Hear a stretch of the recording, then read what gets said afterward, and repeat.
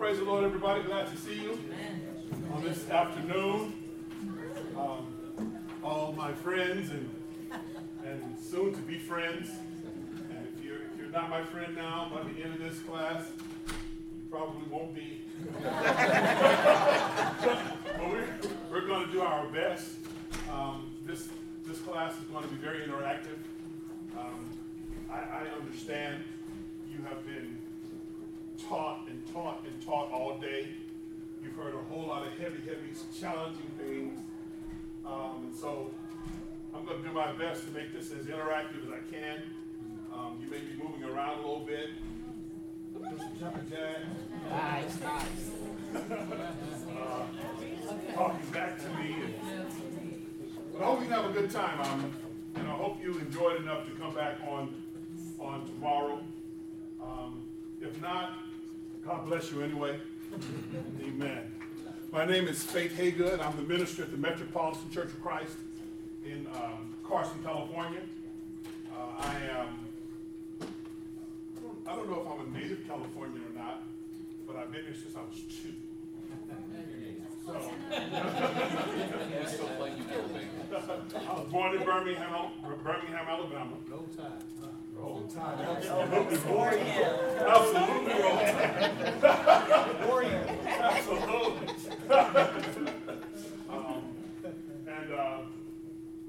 On last year, I taught a class called 20 Things, I think, Black Christians wish white Christians do, and vice versa. And it was my plan to teach something different this year. And so people were contacting me on Facebook, et cetera, et cetera. And, what are you going to be teaching next year, blah, blah, blah. And I said, well, I'm thinking about this. And they said, no! We have to continue that conversation. And so that's what I'm going to try to do today. I'm going to try to continue the conversation. Don't be sorry. Man, I'm glad you're here. I'm going to try to continue the conversation, say some things. I am never intentionally provocative. So,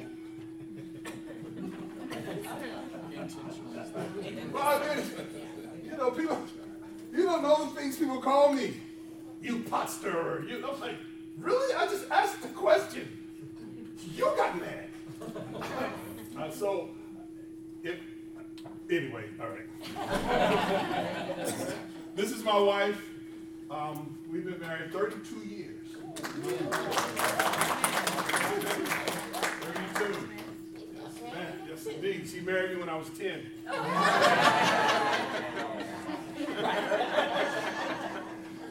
Well, actually, I am older than she. I know I don't look it, but I am. As we say where I grew up, I hate to play it.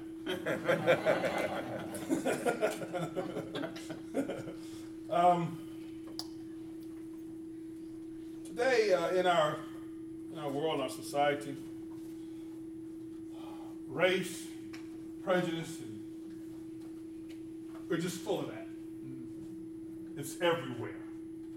I remember a couple of years ago, was it 2 years ago, my wife and I were on our 30th anniversary. We were in Portland. We went to Portland because Portland is like a foodie spot. So, I know you can't tell, but I love to eat. So we were there and having just an amazing time. God has blessed me with the grace of this woman, and it's far more than I ever deserved. We were there, and then on the TV, I saw consecutively 4 guys get shot. And my mind was, and the response took me back. I was born in 1962. So 60s and 70s are my point of reference for race relations.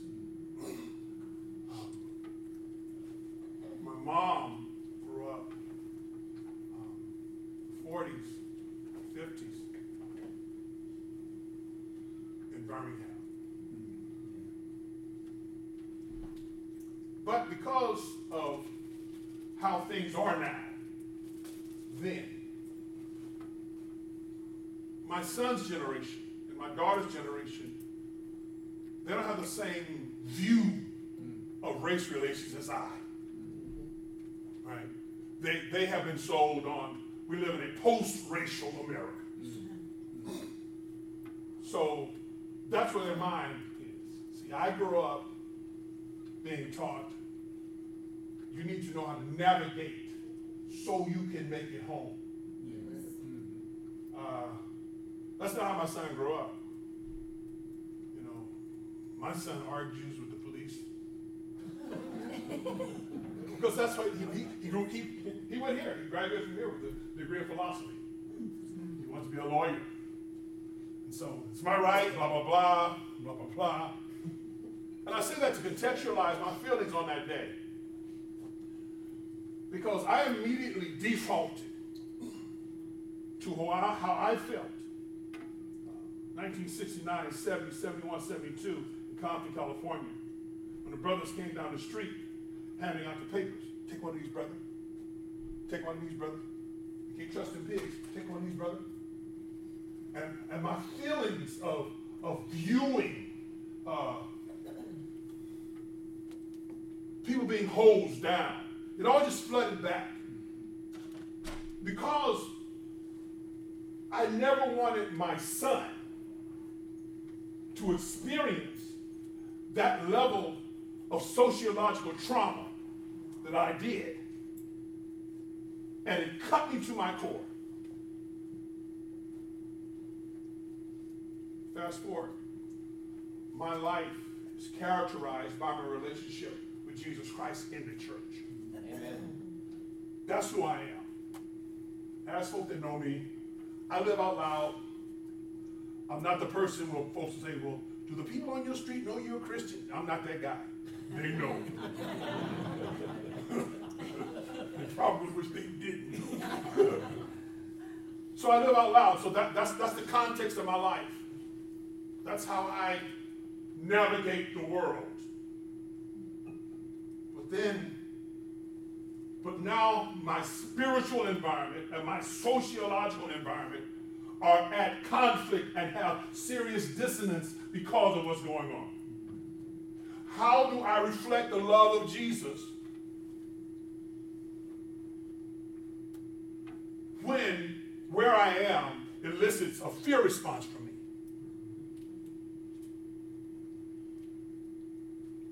And because of how I grew up, those two fight or flight. Fight was always first, though. Flight came when you couldn't fight. If you couldn't win, you run. But my first response was, what do I do here? Fast forward from the 60s to the mid-70s, early to mid-70s, Alex Haley had a series of films called Roots, yes, right?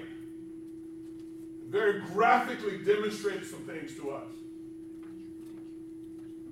And I just say that because, to let you know where my feelings went at that day. That's where my feelings went. Let me give you the other side of that. And I don't mean to sound cliche in this, because it's going to sound cliche, but I don't mean for it to sound cliche. Literally, some of my best friends in the world are white. Literally. That's not a cliche. Literally, some of my best friends are. Coach Alan Trumbull in Park Plaza Church of Christ in Tulsa. Here, Andy Wall. These guys are my friends. But now, when I'm approaching them, I still cannot dismiss my automatic default, this visceral feeling. Can I trust you? And I know what comes off and say, well, you can, of course. This is not that day. The problem is, it kind of is.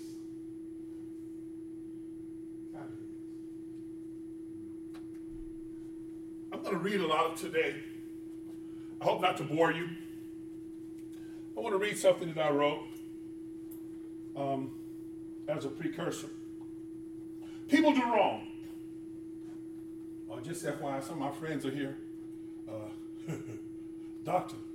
Rick Hunter, Dr. Lawrence Murray, my boy Dave. There's a lot of people here. The inimitable Jeremy Howard. A lot of my friends are here.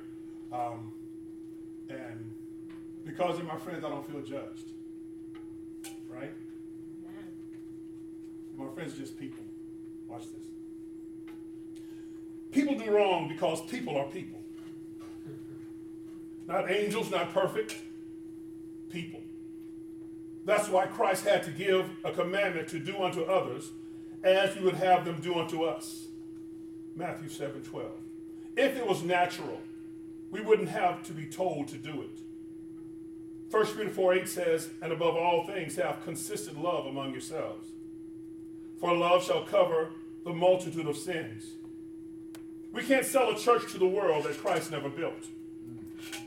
Christ never said that the church would be a place where sin wasn't a problem. In fact, he said he came to call those who are sick. Everyone in the church is at a different place in the recovery process. We have been given the cure, but the medicine works at different pace in each person. Do you feel me? He says, if we walk in love and grace toward one another, they, the world, will know we are Christians, his disciples, by our love. That's not a spotless perfection. That's a loving others in spite of their faults. Which presupposes, therefore, that people have faults. Because if I have to love you in spite of your faults, then you must have some faults. I'm a preacher, so touch your neighbor and say he's talking to you. Isn't that what Jesus modeled for us as he dealt with his earthly disciples? Yes. They misunderstood him. He loved them. They abandoned him. He loved them. They betrayed him. He loved them. They denied him. He loved them. They wanted to use him for selfish gain and position. He loved them. They denied the gospel message because of their feelings. He loved them. That's Jesus' expectation of the church and for us as individual disciples. Love, faith, hope. So let me ask you, what is God teaching you about you in this present racial climate? You do understand that our circumstances are our schools of spiritual development. You are going through this for God to develop in you what you need to see. And you can't see it if you're not willing to see it. Don't allow the devil, the enemy, the Satan, to determine why you're going through this. Listen to God as he says, consider it pure joy, my brothers. Whenever you fall, face trials of many kinds, because you know that the testing of your faith develops perseverance. Perseverance must finish its work so that you may be mature and complete, not lacking anything. I say that as a precursor because I'm not a person who believes in the rights and the wrongs of the myths of my community. What I mean is this. I grew up under don't trust that blue-eyed devil. I did. But I don't believe that God made devils with blue eyes. I believe in some blue-eyed devils, some brown-eyed devils, some blind devils. I believe it's just some devils. Hallelujah. So I don't try to relate to people based on that. But neither do I believe the opposite of that. That therefore, everybody's all right. I don't believe I'm okay, you're okay. I believe we're all jacked up. I'm not humanistic enough to believe that given the right circumstances and the right times, people will do right. Actually, what I believe is, given the right circumstances and the right times, people will do what is in their best interest. Yeah. So as we look at this idea of good church, bad church, black church, white church.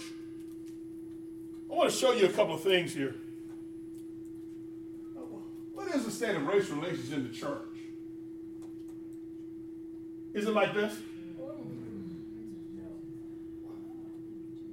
You know, we're shaking hands, but oh, okay, no. Is it like this? Kumbaya. Is it like this?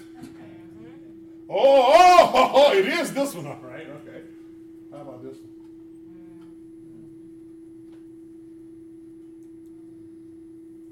How about this? Occupying the same space, but not. How about this one? So you hope not? I've seen this one. No. It's probably more like this.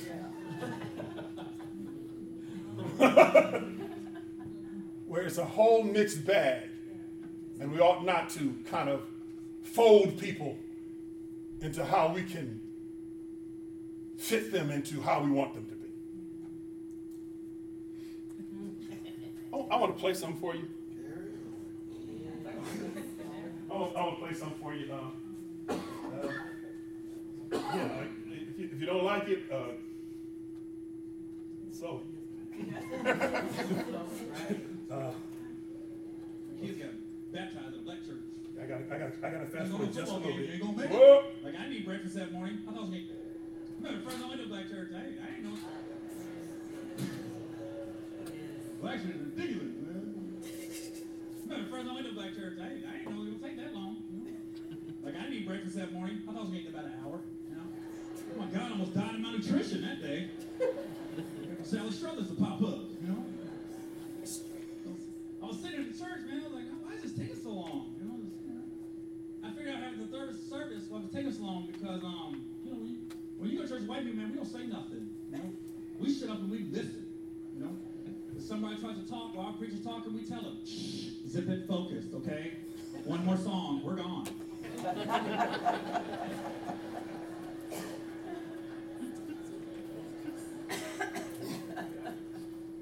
When I first went to a black church, I didn't know that when black people agree what the service is about, they don't wait. They get up right there if they agree. I was okay to yell out. I'm sitting there. I don't know why I got in the whole church. I'm getting upset with all the black people accused around me, you know. I thought they were being disrespectful to the preacher. I'm okay to yell out. I'm just sitting there.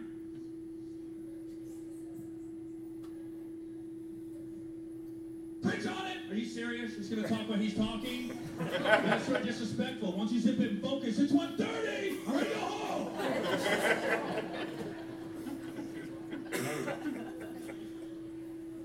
Talk about it! Are you with him? What? You're allowed to talk? Are you serious? I'm going to say something. I'm going to say something. Pretty good! Come on, it's 4:30!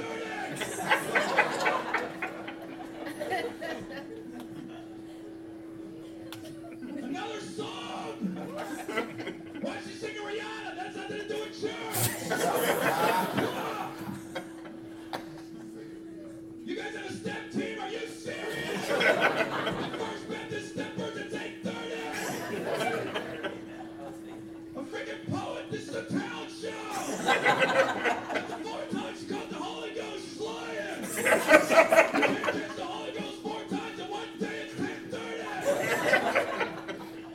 Stop passing this plate around! I don't have any more money! It's midnight! It's my day! I'm late for work!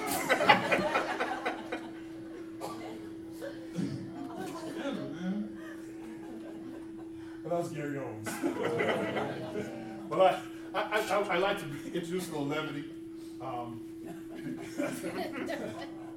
because we really don't know each other. And so what I did was I went on Facebook and I started asking some questions. And the first question I asked was, what was great about growing up in a predominantly white church? I didn't want people to tell me how horrible their life was. Just let me know. What was great? Was there anything great? And I got so many responses. One of them that hit me was her young lady named Hope. And what Hope said was that the youth ministry was awesome. We were together all the time. I mean, every day. Another gentleman, this was a black guy who grew up in a white church. He said, when I was younger, he's actually a music minister. He reached out to me. He said, when I was younger, my dad died early. Like 2 years later, my mom died. And so I'm like 12 now. Then I didn't know what to do. He said, so, folk at the black church, they loved me, but, they really just didn't know how to come, they didn't know. So they just said, well, we're going to pray for you and bless you. He says, but because I was like this, now I have to go to the white church sometimes. And what they did was they kidnapped me. They just came over and said, we're going to get pizza. They didn't care how I felt about it. They said, we're going. Really? That's what he said. And so the youth group came and they took him to pizza. And so he's been at the white church ever since. Because they knew how to interact with him in his pain. Right? So they were asking, what was great about growing up in a predominantly white church? Monty, she said, well, it was great because the church was so close. We were so close. And I bring this one up because as an African American guy, I've been to a lot of white churches, but I've never been an attender, And what she said was, we were so close. She said, now in church, she said, I can't ever remember laughing ever. She said, we didn't make noise at all. You sang, you shut up, you prayed, that was it. We didn't make noise. They said, but after church, we were always in each other's homes. All the time. We were so close. And they were sharing just how good it was. And I was thinking, well, it's kind of cool. I can see why you might want to go. Because, what my experience was, you're not going to sing any better than this. There's just so many slow songs I can sing in a day. And all 5, no, 6, 7 verses. See, those who grew up like me, you never sang 6 verses. Please pick up your hymnals. Turn to page 664. We will sing verses 1, 2, and 4. That's it. We didn't even know there was a 5 and a 6. That's it. Right? But I'm hearing now. I'm like, oh, that's cool. I go to church for like an hour. Oh, for real, don't miss anything. Chill with everybody all week. Feel loved and accepted. That's awesome. So I think we need to start speaking that kind of language also. Because every time we talk about our differences, we talk about the negatives. So I asked this question also. Well, what was great about growing up in a predominantly black church? Now, when I wrote this, I think I answered all one of these.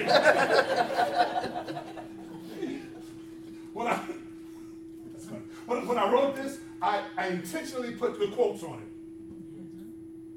Because I knew someone's going to say, there's no such thing as a black and a white church. We're all one in Jesus. Stop it. Really?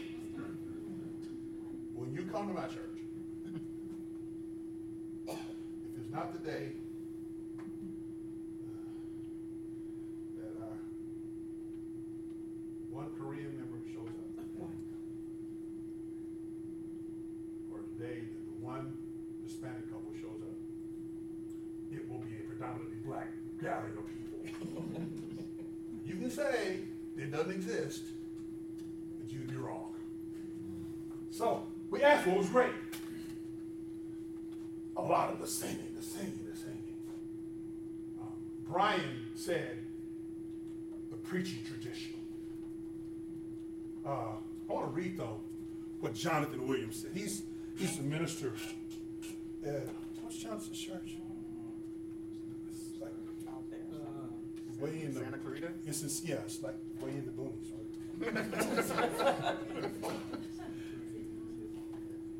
Here's what Jonathan said. It's kind of long, so you should just stay with me. He says, about 3 weeks ago, I was at the church building I grew up in, sitting on stage at the funeral of a man I'd known since I was about 12. He had been an example and role model for me. I loved him and his family. While sitting on the stage, I looked into the pews and saw a lot of men who were the men of the church while I was growing up. They were family men. They were dependable. They were respectable. They were strong. As a young boy, I felt safe around them. Our church building was in the hood, but I wasn't afraid to be in the hood. They influenced me. There were men in the church trying to teach me things, and there were men in the streets trying to teach me things. I was impressionable. I could have gone either way, but even when I was young, I knew I wanted to be like the men on the inside. My view of black men was shaped by the men in my church. I wasn't flooded with the negative view and images that many others had. My view of black men was extremely positive because of my direct contact and experience with those black husbands, fathers, laborers, professionals, etc. I've always known that the black men were real men because I knew those black men. I saw them love each other. I saw them support each other. I saw them work together. I saw them celebrate together. I saw them squabble and get over it. I saw them achieve. I saw them love their wives and children. They shook my hand and they hugged me. As I matured, their stories of overcoming meant something to me. And I understood how much energy it took for them to be positive men of faith, and how much they really gave to help the next generation be better and have more. Positive men of the church isn't a uniquely black thing, but it was so important for me because of what black people uniquely struggle with. I love them. I always will. I had to grow up and look back before I could really understand how important they were and are in my life, and before I could really appreciate them the way they deserve.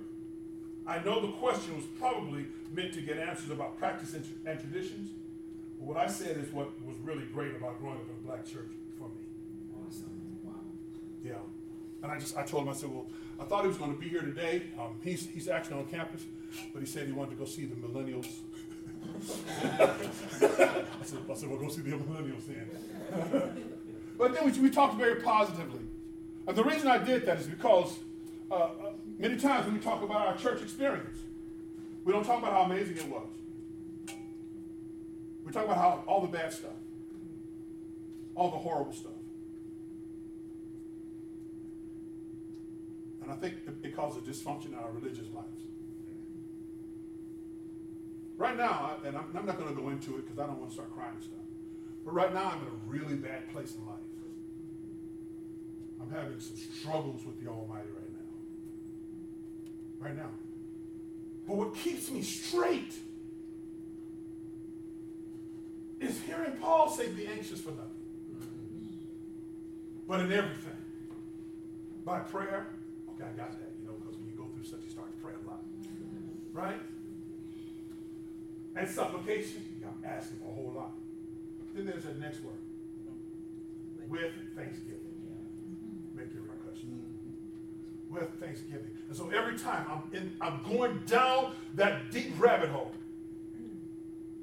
I'm defaulting to my flesh, and I'm praying and I'm calling to God.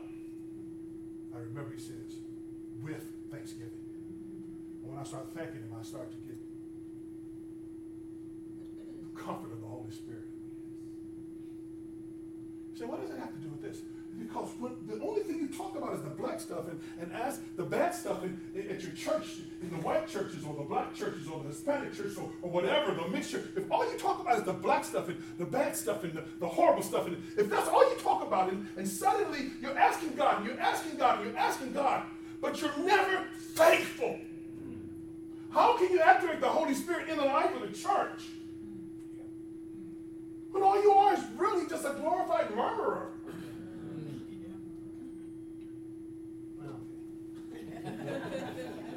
I know if folks don't like me. Okay. The next thing he talked about that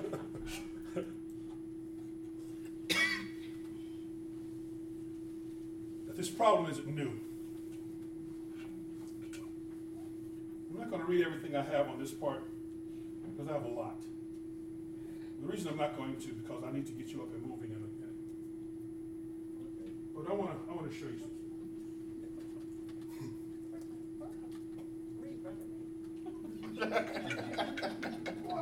See, that's why I miss the old Church of Christ. Amen. Let the women be silent.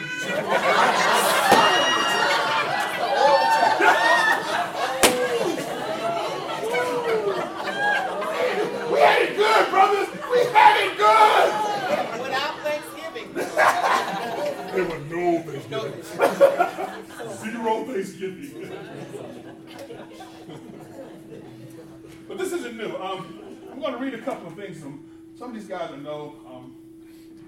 They're smarter guys than me, so I'm just going to read some of the stuff they said. But I can't read it all because it's like a lie. Really? We're going to...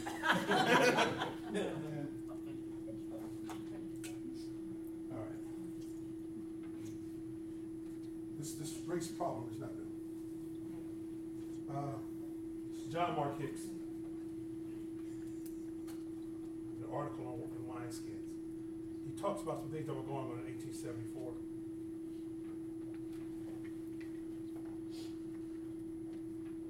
He said in 1874, Daniel Watkins, an African American from Nashville, Tennessee, asked David Lipscomb to publish his request for the use of meeting houses so that he might teach Christianity to the more destitute of my people, meaning black folks, who are willing to hear and receive the truth. Unfortunately, to the dismay of Lipscomb, and he quotes, white brethren in some places refuse the use of their houses at times when unoccupied by themselves. He continues, we do not hesitate to say that such a foolish and unchristian prejudice should be vigorously and eagerly trampled underfoot, and all persons who are driven from the church because the house is used by the humblest of God's creatures in teaching and learning the Christian religion would bless the church by leaving. Basically said, look, you don't belong here anyway if you can't let somebody use the church. The reason I have 1874 to 1915 is because this actually brought something positive. There was now a positive movement toward reconciliation.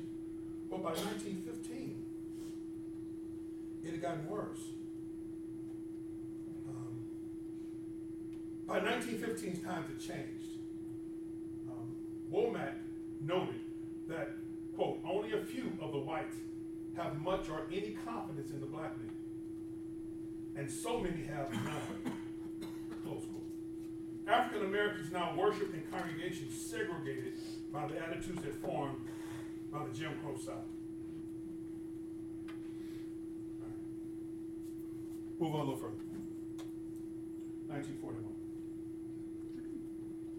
This is an article written by Foy E. Wallace. I'm not going to read all of it. I just wanted to show that this is not something new, and it is not something that just popped up, and therefore we should probably abandon a lot of our quick fixes because these roots are deep. So it's not going to we're not going to have like a kumbaya or a Barney moment, and then suddenly everything's cool, right? Foy Wallace. And the reason this one kind of sticks me is because Foy Wallace, from this author, from Michael Hannigan, and from others, was jealous, and I didn't know this, of my preacher growing up. I grew up under Arden Hogan. And I didn't know that Foy E. Wallace was jealous of Arden Hogan. Well, I'll read a little bit. He says, so much. Reliable brethren in the valley have reported the definite inclinations of the Negro man and his wife in charge of the orphan home for colored children and combs towards social equality. They are supposed to be members of the church, and some of the white brethren are apparently encouraging them. It is said that these two Negroes have privately stated that they favor social equality and are working for it. The young editor of Christian Soldier in the Valley admits that he roomed with the Negro preacher R.N. Hogan and slept in the same bed with the 2 nights. And he seemed to be proud of it. Aside being an infringement on the Jim Crow law, it is a violation of Christianity itself and of all common decency. Such conduct forfeits the respect of right-thinking people and would be calculated to stir up demonstrations in most any community if it should become generally known. 1940. All right, I'm going to flash forward to 2016. A friend of mine, his name is Lawrence Rogers. He's actually here. Lawrence Rogers. He says, I think the church is partially responsible for what happened in Charleston. You guys remember what happened in Charleston? Because of our silence on the issue of racial hatred. A minister, colleague of mine, once confessed to me that he knew he had members of the KKK in his church. I asked him, how can a member of the Klan feel comfortable at your church? If the gospel is truly preached, the gospel of love, the gospel of truth, the gospel of liberation, the gospel of repentance, the gospel of reconciliation, then hate can't exist in such an environment.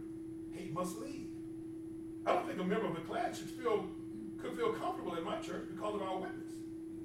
My minister friend said in response to my question that he is afraid to preach against racial hatred because he's afraid he will lose his job. Like me, he has heard about many other ministers who are fired from their jobs when they brought diversity to the congregation or taught against racial hatred.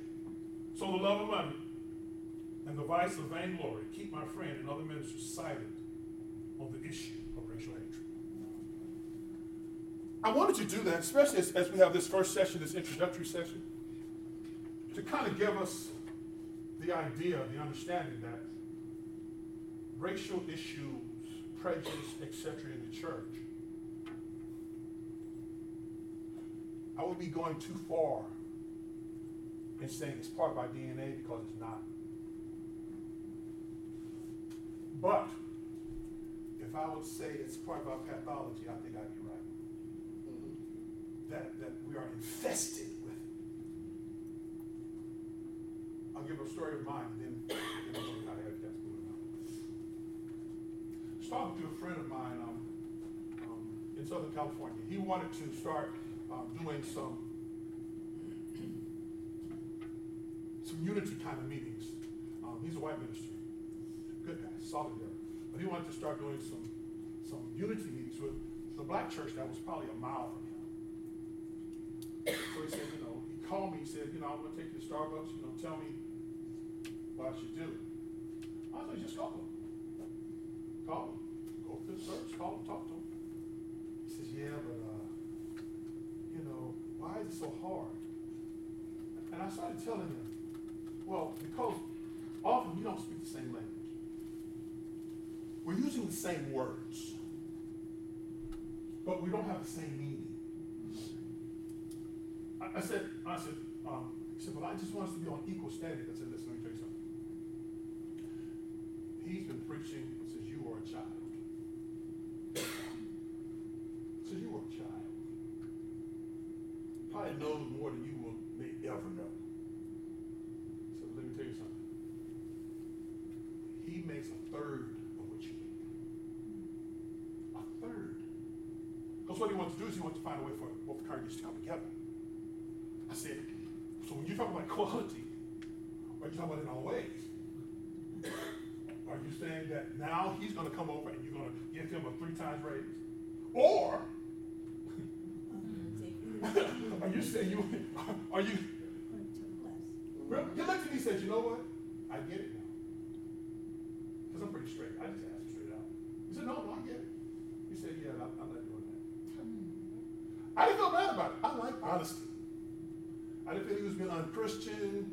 I bet he was being real, like, dude, you gotta get me kicked out of my house. I saw the wheels, I understood. But what I'm saying is that sometimes when we're speaking, we're not really speaking, is my point. We're talking because he said, well, he's a full-time minister. Yes, he is. He's a full-time minister who's been working, 3 times as long as you for a third of what you make. So when you start asking him, well, why don't you guys do thus and so? Why don't you guys do thus and so? Because, you get that a whole lot in African-American churches. Well, the church down the street, I went to the white church and they had, it was like Disneyland. Why we don't do that?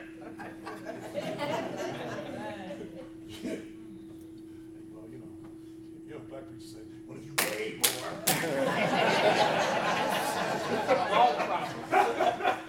Which is probably not actually true. But the giving, the amounts are different, but the percentages are pretty much exactly the same. So it's really an unfair statement. You come at me like that. But so you see the point of the problem trying to reconcile us. So here's what I want to do.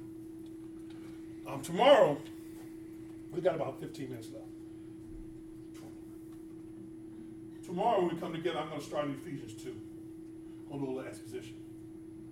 I want to give us a theological foundation. But today, here's what I want to do.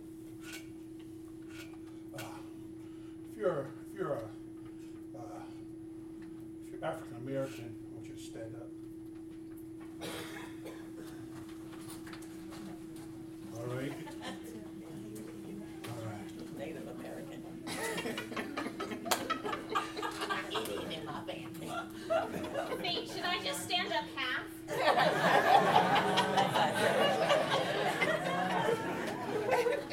Go ahead, answer that. Herein is the issue. See, the idea of an African American is not just ethnic. I'm going to stay seated. So, it's experiential.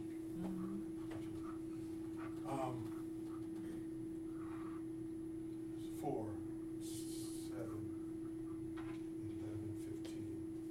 Okay. Oh, sit back down. All right. It changed what I was going to do.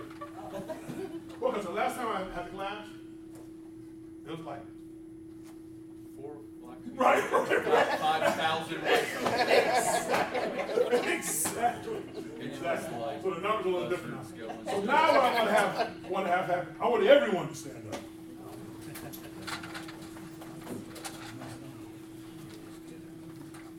Here's what I want you to do. Just as quickly as you can. As quickly as you can. Get in groups of 6 or 7. Groups got to be mixed. Groups got to be mixed. Groups got to be mixed. Hi, Victoria.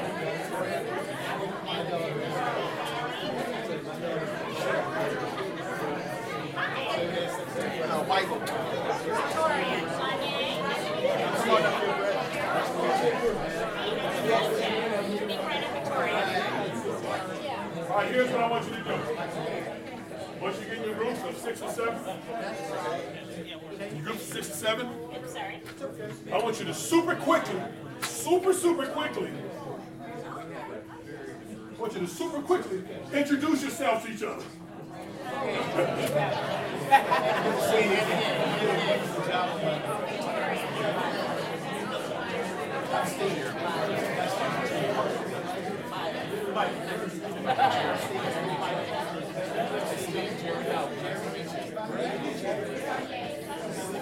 Danye, nice to meet you, Danye. Brett, how are you?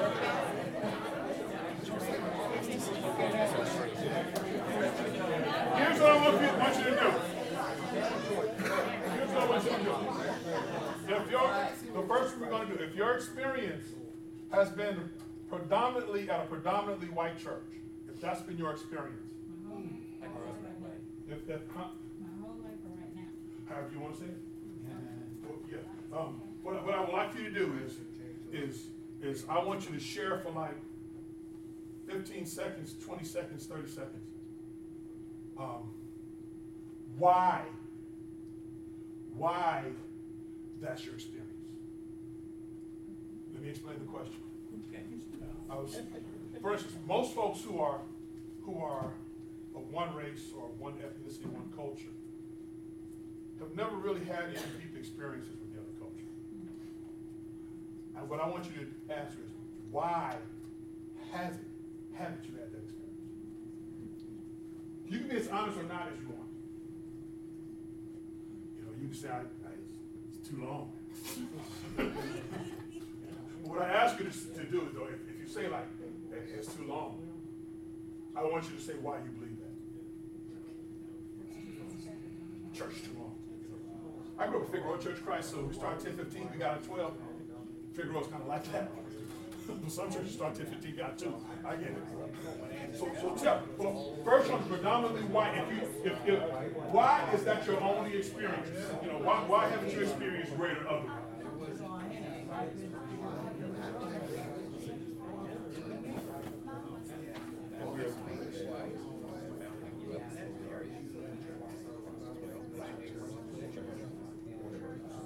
For me, it's because my dad's white and he brought my mom to church, brought my mom to the Lord, and so he kind of is the spiritual head of the family, and we went to the church that's culturally comfortable with him. And I think that my mom grew up in a very white school neighborhood. The only other black kid in her high school was her brother. And so she was kind of used to it. It's like, I think she just kind of accepted it as the way it was. And so that's it. Mine was a white spiritual meeting. Our first preaching part-time was at an all-day church. And that was quite a phenomenal for me in the Deep South in the 60s, 70s. And then I went to a white church, and I'm like, what's wrong with these people? They don't say anything. So it took me a while to get adjusted back to the white culture. And now in my place in Florida, I mean, I believe that we have multiple groups of people. We're predominantly white, African American, Hispanic, some Asian mix of people.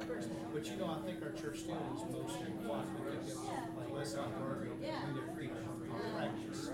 It's white. But we're learning. As my friend Eric Wilson said, I'm an apprentice because we're in some way.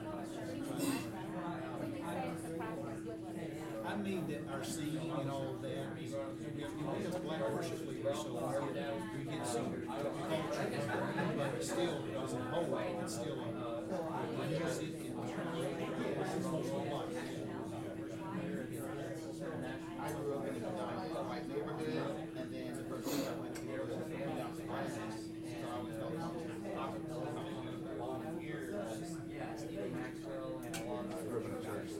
About 30 seconds.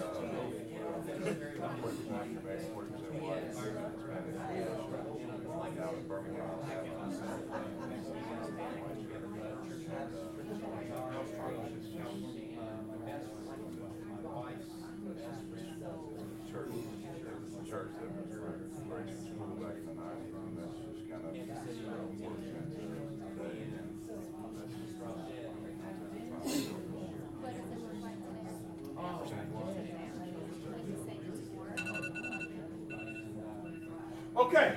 Okay, you've done that part. Here's the next part. I want one person in the group who is non-white to give a response to what you heard. Did you? Here's what I mean. Here's what I mean. You say, well, they said thus and so. This is how I felt about it. This is how it made me feel. This is how it made me feel. All right? You don't have long though. And be nice, because we're going to flip it in a minute.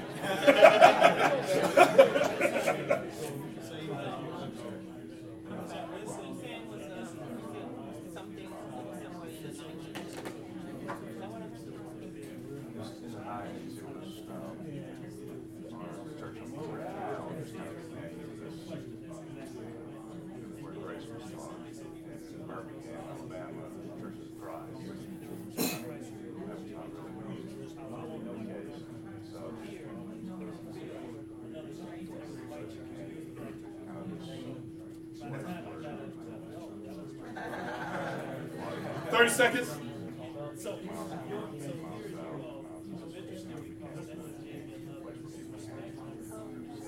Because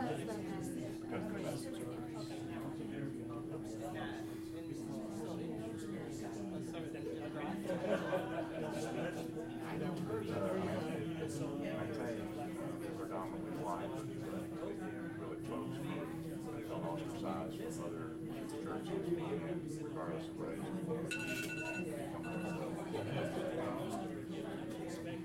All right, that's time. Let's flip it. Let's flip it. All right, if you are an African American person, I want you to explain, why you haven't had greater experiences in white churches. Greater meaning having been to white churches more, or fellowship with.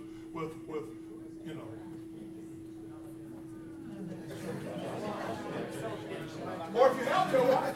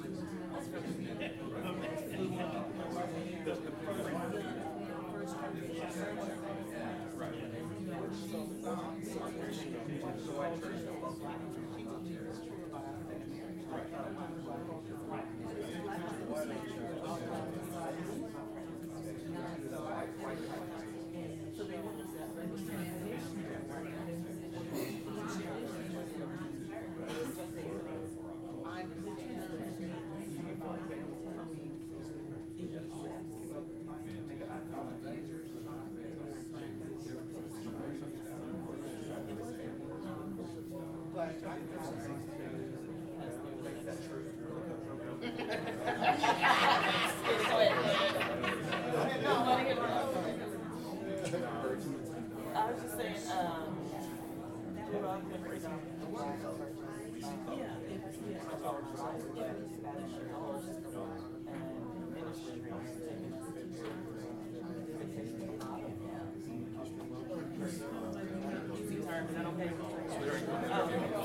okay, so 30 seconds.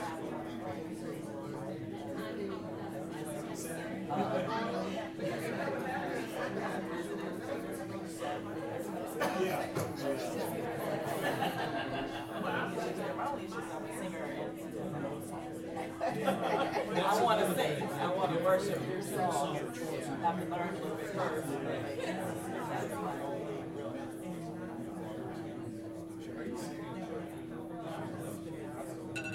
Okay, that's time.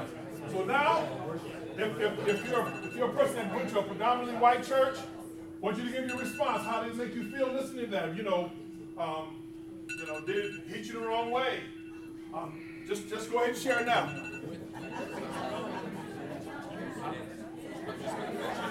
I grew up in a military household, and so we always went to military churches growing up, and they were very diverse because you've got everybody. But what I realized later in life was what I experienced was not acceptance, it was assimilation.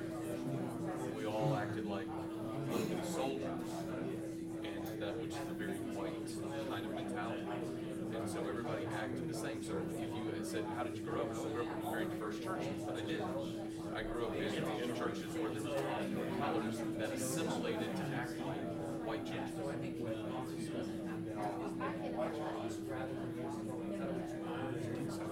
realize that until later. I would always think, well, church is all kinds of folks, but it was like, What he said here, that's probably why I stay quiet.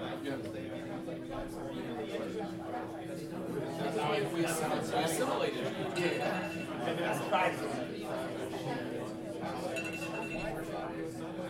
All right, that's it. Clap it up, clap, clap, clap, clap, clap, clap, clap. All right, everybody go back to your seats. That's awesome. Yes.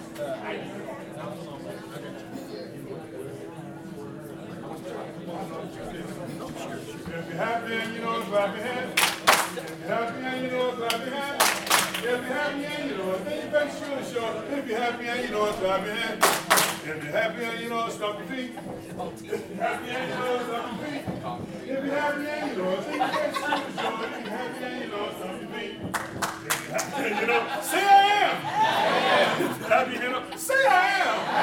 If you're happy and know it. If you're happy and you know it, say I am. I am. Happy and you know it, do all three. I am. If you're happy and you know it, do all three. I am. If you're happy and you know it, then you face truly show it. If you're happy and you know it, do all three. I am. All right, so did you learn anything? Because we got like 5 minutes. Can someone share? If you were impacted in any way, can somebody kind of share? I got something else crazy I'm going to ask you to do in a minute. I just want to say something that I shared with our group. I grew up in a military household, went to military churches my whole life, and I grew up thinking that I went to very diverse churches because, you know, it didn't matter who you were in the military, we all worshiped together. Absolutely. And what I learned later in life was I went to churches that were not accepting. I went to churches that assimilated. And so we all acted like very white churches because that's what you did in the military. And it didn't matter what color was there, we assimilated people we never accepted. Give Jeremy a hand. That's all. Yeah, we didn't talk a lot. We'll talk about a little tomorrow. We'll talk about things like assimilation, paternalism, the difference between multiracial and multicultural. So we'll talk about that tomorrow. Anybody else want to share? Anybody else want to share? Yes. Well, not about this, just about life's experiences. For me, I worked on the railroad, and some of my best friends were engineers and they weren't white, they were black, and they'd come to my house in the morning after we worked all night together, and we shared together where we lived. He was from Georgia, I'm from here, and we learned to share together, and that was highly important as being part of the same church, part of the same body. That was important. Absolutely, it's important. Absolutely. Yes, sir. What he said, there's a big difference in being diverse and being culturally competent. And I think a lot of times it's easy, well, for some it's easy to be colorblind about things, and you can't exactly be that if, I guess if you're not white in certain circumstances. And so I think as you do church together and as you start to grow a church that's multicultural, it's important to move into a place of adaptation and learning to actually, instead of focus on your commonalities and say, we're not that different, we're only alike. You say, I know you're different and I know you're different. How can we work together to bring our differences together and celebrate our differences? Absolutely. What's your name, sir? Mine? Yes. Randy. Give Randy a big hand. He did a great job. Derek. Give Derek a big hand. I really appreciate you coming today. That's awesome. And I have great hope for the church. I have great hope for the church. And my hope is not rooted in how I feel about the church. Amen. I hope that's not double speak, but my hope is based on who I know, not on what I know. Because if I start getting fixated on the what's that I know, I'll be done with y'all. No, that's it. I'm serious. It's a heart attack. Because I know a whole lot of what's. And, you know, you have a whole lot of what's happening, and suddenly, man, you're like, oh my God. Then you remember who. Then you remember who you are. Right? How jacked up you are yourself. So. Yes, ma'am. As the church does, so will the world. That's right. Absolutely. That's right. Absolutely. Here's what I want you to do as we close. And I'm hoping we got the right spirit in here. But here's what I want you to do. If you can, I'd like you to eat dinner with the people in your group. I'd like you to eat dinner with them. And then I'd like you to sit and worship with people in your group. With your family. Tell your family, your kids, your husband, your wife, and sit together. There's a reason being. I think that's one of the ways that Jesus manifests. It's very interesting in Scripture. I was reading the other day. This guy, he said, you know, Jesus came for 3 reasons. He came seeking